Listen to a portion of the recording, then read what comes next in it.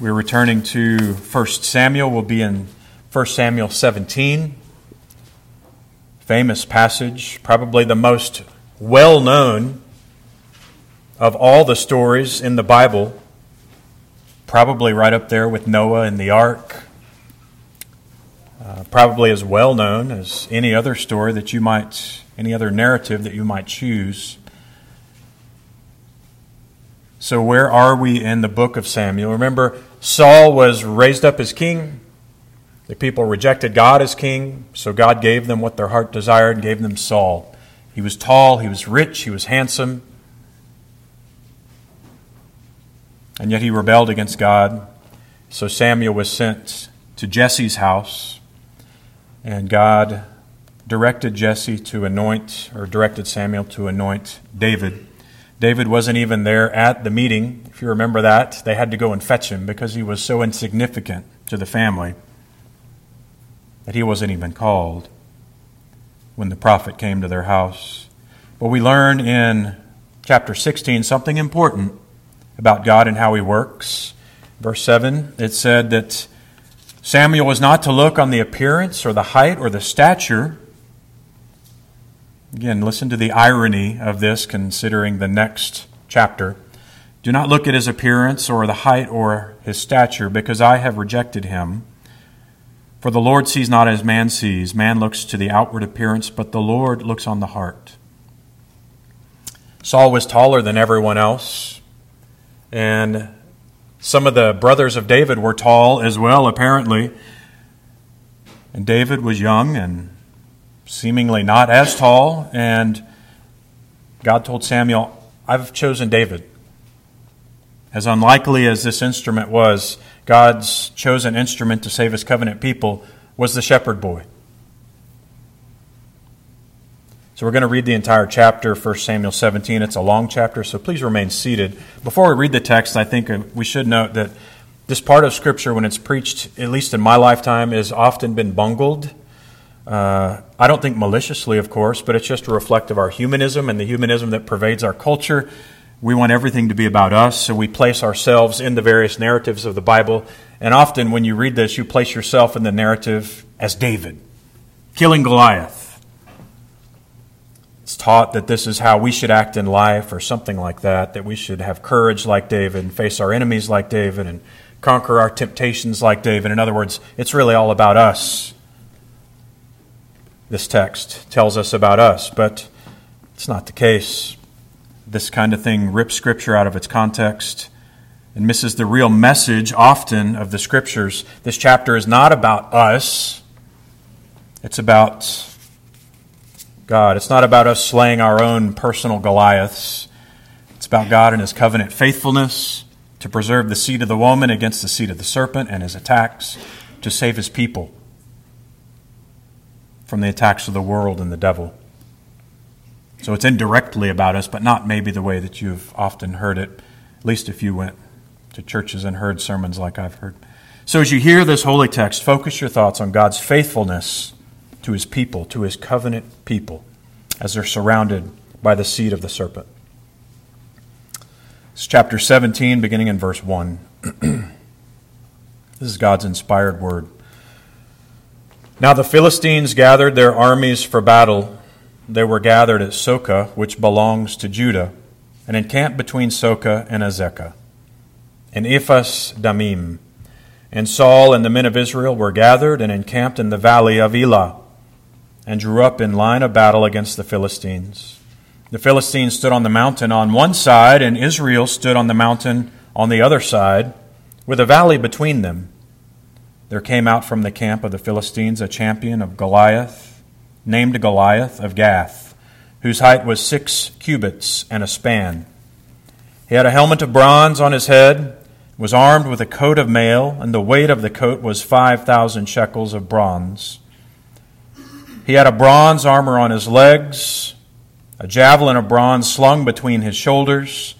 The shaft of the spear was like a weaver's beam, and his spear's head weighed 600 shekels of iron.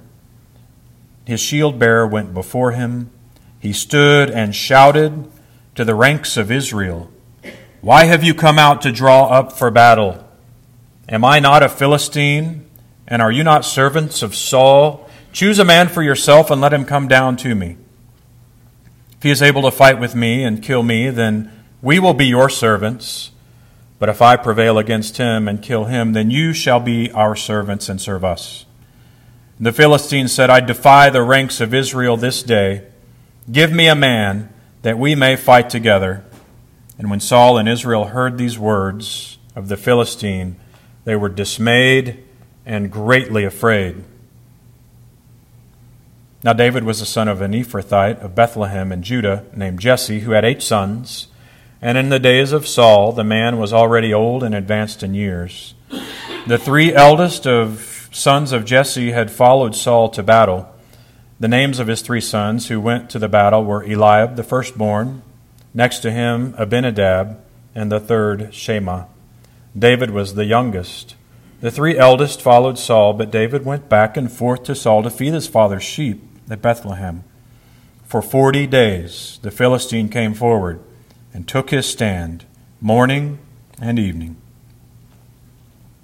Jesse said to David his son, Take for your brothers this ephah of parched grain and these 10 loaves, and carry them quickly to the camp to your brothers.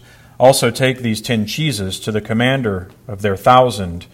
See if your brothers are well, and bring some token from them. Now Saul and they and all the men of Israel were in the valley of Elah fighting with the Philistines, and David rose early in the morning, left the sheep with a keeper, and took provisions and went, as Jesse had commanded him. And he came to an encampment as the host was going out into the battle line, shouting the war cry. And Israel and the Philistines drew up for battle, army against army. And David left the things in charge of the keeper of the baggage and ran to the ranks and went and greeted his brothers. As he talked with them, behold, the champion, the Philistine of Gath, Goliath by name, came up out of the ranks of the Philistines and spoke the same words as before.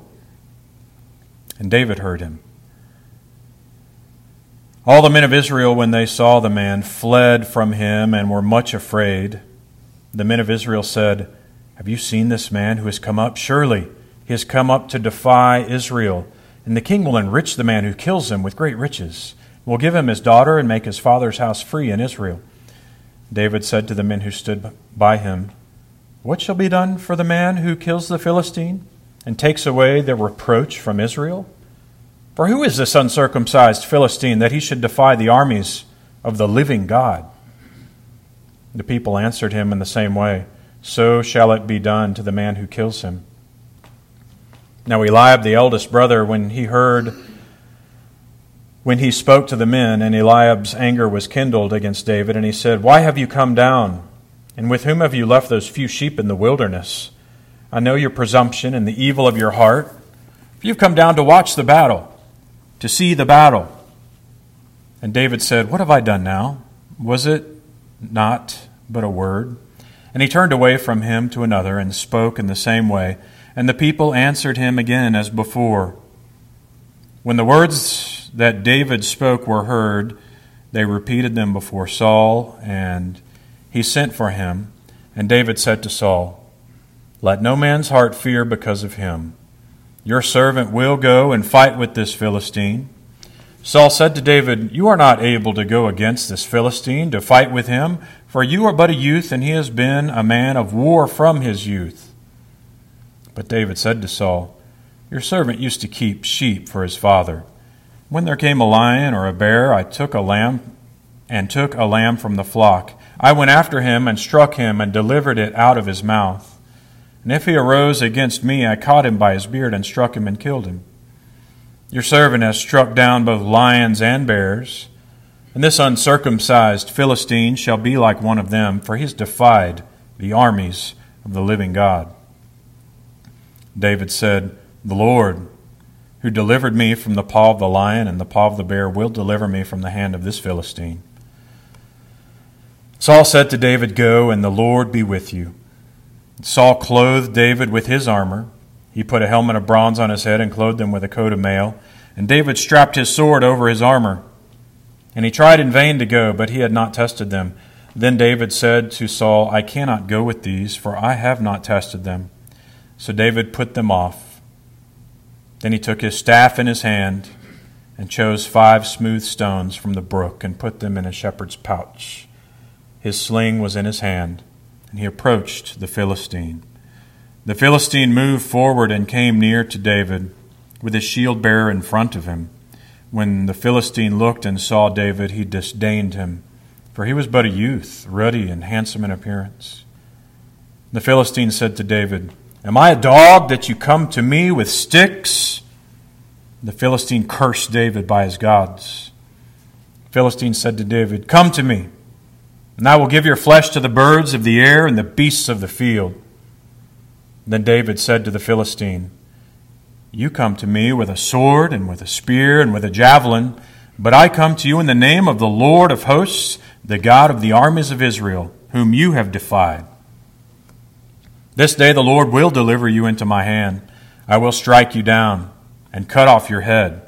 And I will give the dead bodies of the host of the Philistines this day to the birds of the air and to the wild beasts of the earth, that all the earth may know that there is a God in Israel, and that all this assembly may know that the Lord saves, not with sword and spear, for the battle is the Lord's. He will give you into our hand.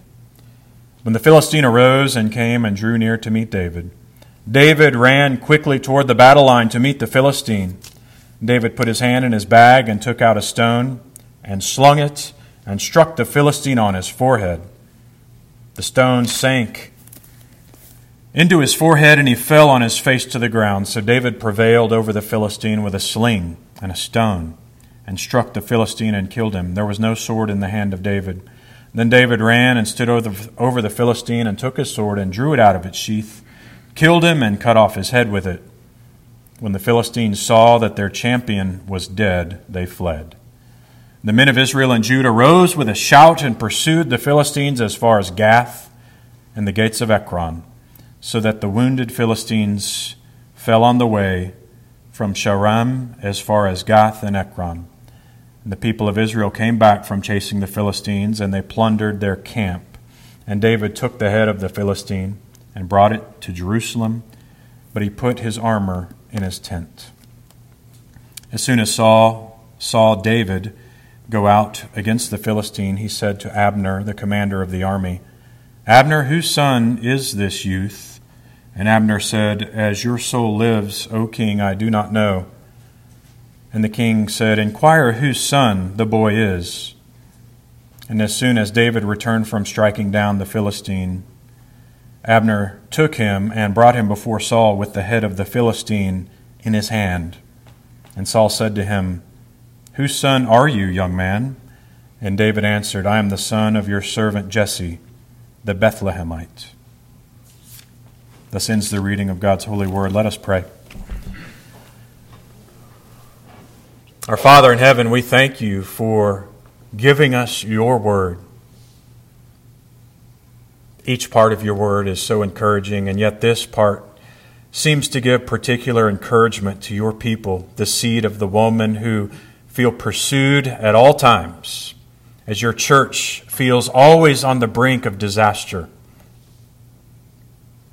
in a world that seems so overbearing. Lord, we know that all things are in your hands, and the Lord does not save by might of spear and javelin and weapons, but the Lord saves, you save, by your holy power from on high. Give us faith to understand and believe the words that we've heard, and we pray in Jesus' name that our hearts would be changed. Amen.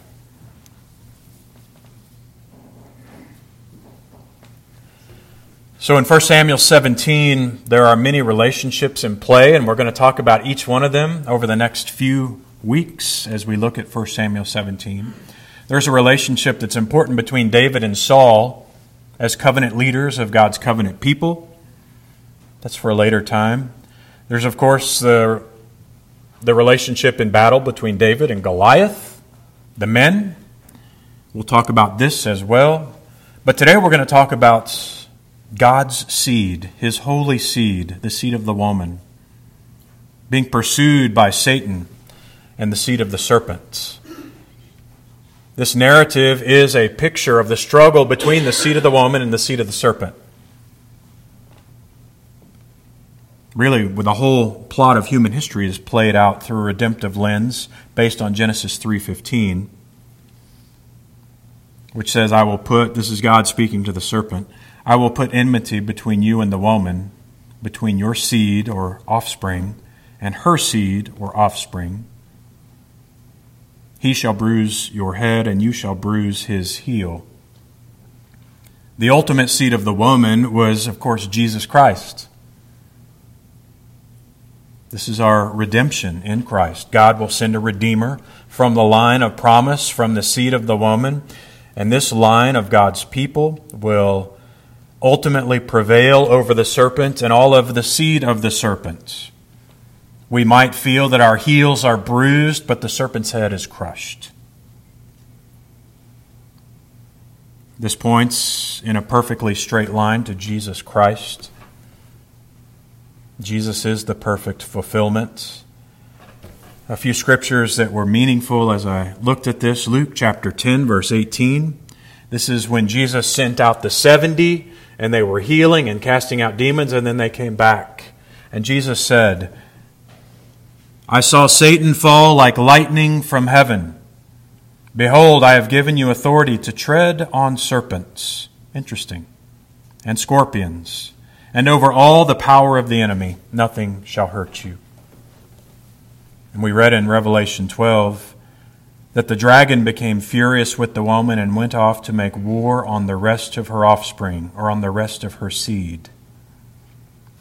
It's those who keep the commandments of God and hold to the testimony of Jesus. So clearly, David is a type of Christ. Jesus himself in Revelation calls himself the seed of David, the root of David, the Lion of Judah. So David, in a much, much smaller way, as a mortal man, shows what God was going to do in an infinitely more valuable way thousands of years later when he fought Goliath. What was a shadow in the Old Testament is made clear in the New Testament. This is more than just a bedtime story. This is what I hope you take away from this. And it's not about you killing your Goliaths.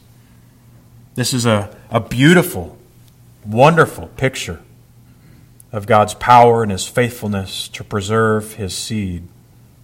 And it points directly to the defeat of Satan by the death of our Lord on the cross. That's why we have the interesting title of the sermon, a sermon that's looking at David and Goliath, being called The Serpent and the Woman. So let's look at the text. I'm only going to get through the first 11 verses probably today, but it's still a wonderful text. There's much to learn. Verses 1 and through 3. The Philistines gathered their armies for battle. They were at Soka, which belongs to Judah, so they're invading the territory of Judah, encamped between Soka and Azekah. Saul and the men were on one side of the valley of Elah. They drew up for battle against the Philistines, and the Philistines were on the mountain on the other side. So who are the Philistines? We've discussed them a few times before, but it's probably helpful to remember who these people are, because they play a prominent role in the history of Israel. They dominated the people of Israel for many generations. They are thought to have maybe come from Crete or one of the Greek islands to the Mediterranean coast near modern-day Gaza. Actually, it's called Gaza at that time as well. But they were in conflict for Abraham. They were in conflict with Abraham, in conflict with Isaac as early as 2000 BC. And now here, 500 or 600 years later, we see them still in conflict with the children of Abraham. You remember Samuel's primary fight was with the Philistines. Samson's primary fight was with the Philistines as well. So from the beginning, the Philistines were deadly enemies of God's people. The seed of the serpent bent on destroying the seed of the woman, the line of Abraham. And not only that, their military might was unstoppable, overwhelming. They had made the Israelites within their reach their slaves. They were efficient, well organized, and yet they were a pagan people and they worshiped many foreign gods, primarily Dagon, who was presumed to be the father of Baal. It's interesting, we had some neighbors in Japan, and they told us they were atheists. They were a bit strange, and they named their son Dagon. Couldn't believe it. It's like, do you realize you've named your son after a foreign god, a demon? Yet his name was Dagon, spelled exactly like Dagon. It's horrible. Dagon was the fish god. They lived next to the coast, so it made sense that they would worship a fish god. He was displayed as half fish and half human. So you remember, this fish god was humiliated when they brought the Ark of the Covenant into the temple of Dagon, and Dagon fell. First his hands fell off, his head fell off. He was broken before Yahweh.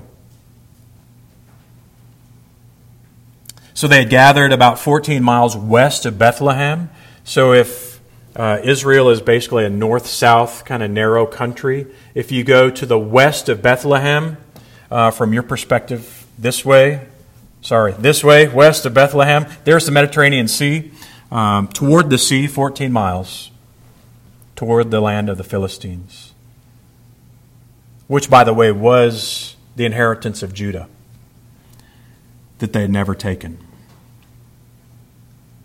If you go to Israel today, you can still visit the Valley of Elah, and we think the terrain is about the same as it was, amazingly. You can visit the Valley of Elah, and you can see where we think the battle took place. Which is fascinating to me that you might be able to walk in the same area, within the same stone's throw, as where Goliath fell. So this is the setting of the battle. It really happened. These are real people, and you should trust God's word that this is true. The superiority of the Philistines lined up on one side with their inferiors, their slaves, on the other side with this backdrop. Now let's continue in the text, verse 4. There came out of the camp of the Philistines a champion named Goliath of Gath, whose height was 6 cubits and a span. The description of Goliath is impressive, and Samuel goes on and on about Goliath and his armor, just so that everyone feels the weight of how terrifying this man was. He makes a point of showing how scary this giant really was. You were wondering why this picture's in your bulletin. Now I actually want you to look at it. I don't do gimmicks. I don't do little cute things. There's a reason. Because Samuel made such a point of showing the exact height of Goliath, I wanted you to see with your eyes what that looks like. This is Robert Waldo, the tallest man who's lived in modern times. He was a 9-footer, 8 feet, 11 inches tall. Goliath, we think, was about 9.5 feet tall, so another 6 inches. Robert Waldo was very sickly.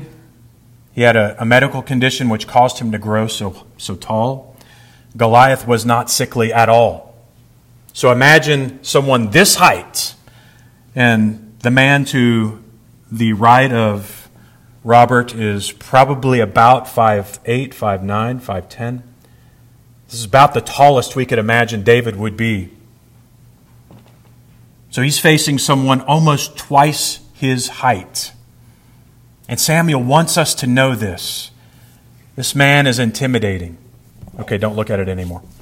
This man is intimidating. He is extremely tall. David is about half his size. He was a champion of the Philistine people, a seasoned warrior, battle-hardened, probably never been defeated in battle. He's never lost. And Samuel goes on to describe all of his armor for a reason, of course. The helmet of bronze, probably polished to a shiny, bright glow, had some red feathers or cloth down the middle of it to look terrifying. He wore a coat of mail that weighed 125 pounds. I was trying to think about how I could explain how heavy this coat is. If you've ever picked up a 40-pound bag of feed and put it on your shoulder and tried to do 2 of them, that's just 80 pounds. For me, that's heavy. 3 of those would be 120 pounds. That's how much his coat of mail weighed. The tip of his spear was 18 pounds, and his spear was like a weaver's rod. It's probably about 8 feet long. If the tip of the spear weighed 15 pounds, imagine how long the weaver's rod of bronze, the spear of bronze, would have to be just to balance out that weight so that it would throw well. His sword, which was probably of the style of the Greek short sword for close combat, wasn't so short because he was so tall. So for him it was a short sword. For everyone else it was probably a broadsword. But David later describes this sword as being very special. He says there's nothing like it. So this is the enemy that David faced. I think our application is to remember that the seed of the serpent always looks overwhelming and formidable. When we look at the world, when we look at those who rule this world, on behalf of Satan, who do his bidding, they look powerful, they look scary, they look very well put together, they look like they are invincible. But we're not to be frightened, we're not to be dismayed, for the Lord our God is with us. Goliath himself, where did he come from? He was one of the great 5 Philistine cities. He came from Gath, and Gath again was part of the inheritance of Judah that had never been taken. Gath was one of the places in Joshua chapter 11, verse 21, where we read that the Anakim still remain. The Anakim were a giant people. So it's suspected that Goliath probably came from the Anakim and that he had assimilated into the Philistine culture. These giants at that time still lived on the earth. And after the flood, there were a number of people groups that were unusually tall by modern standards. And Goliath seems to have come from one of these gene pools. Later in 1 Chronicles 20, we read that there were 4 more giants in his family that either David or David's servants killed.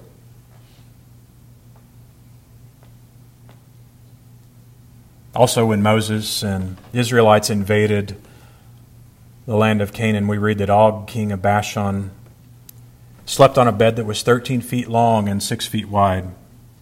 He apparently was a giant as well. And the spies that went into the land the first time were terrified. They said, "We look like grasshoppers before these people. They're so big." When we hear Goliath described, when we hear these Jews terrified of Goliath and his taunts, we shouldn't be surprised, because that's how we react often when we see the world. We see those who control the governments, the businesses of the world. They seem so powerful and so mighty.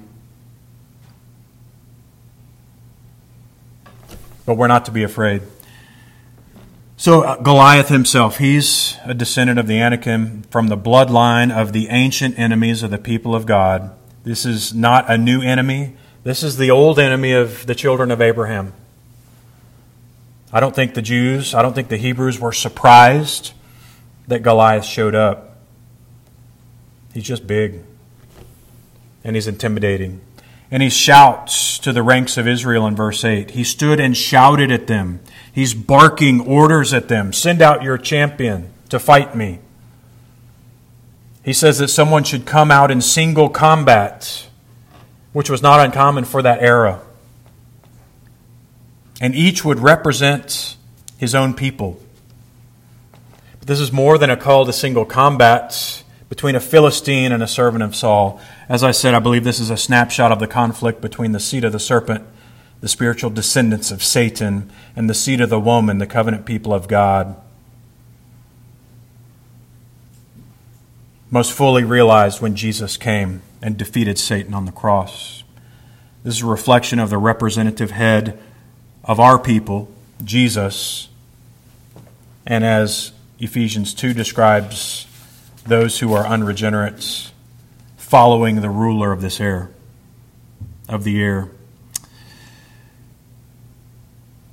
Notice the Philistine defies the ranks of Israel. He doesn't just ask to fight. He defies them. He wants to embarrass them. The covenant people of God were mocked and cursed and chastised by this proud and undefeated and intimidating, confident giant. He wanted not only to defeat the people of Israel, but to defy them.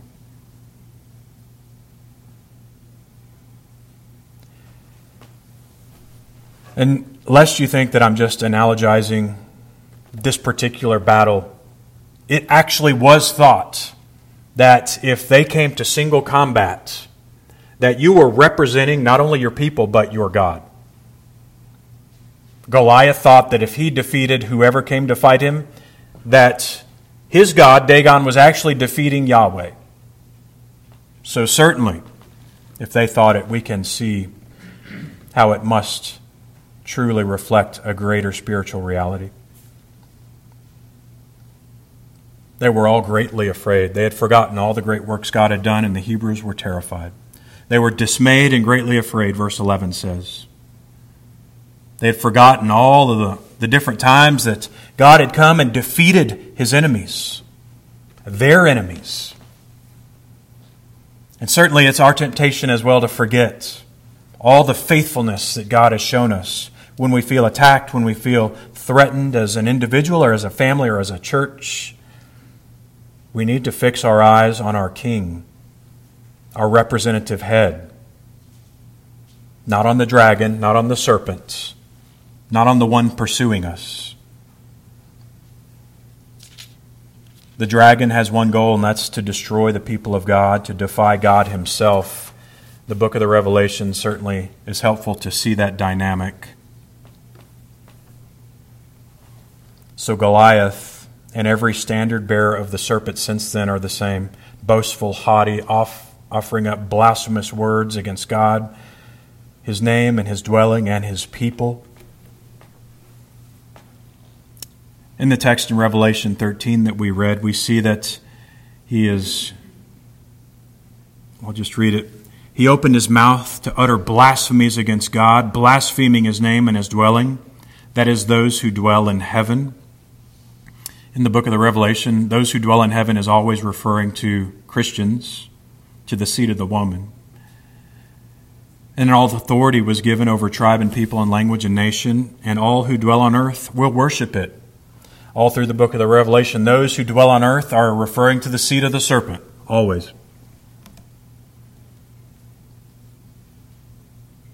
So in Revelation, we see this whole thing framed out, and we see the end. Satan loses. God wins. The serpent maybe has bruised the heel of the church, but the seed of the woman, Jesus himself, crushed the head of Satan.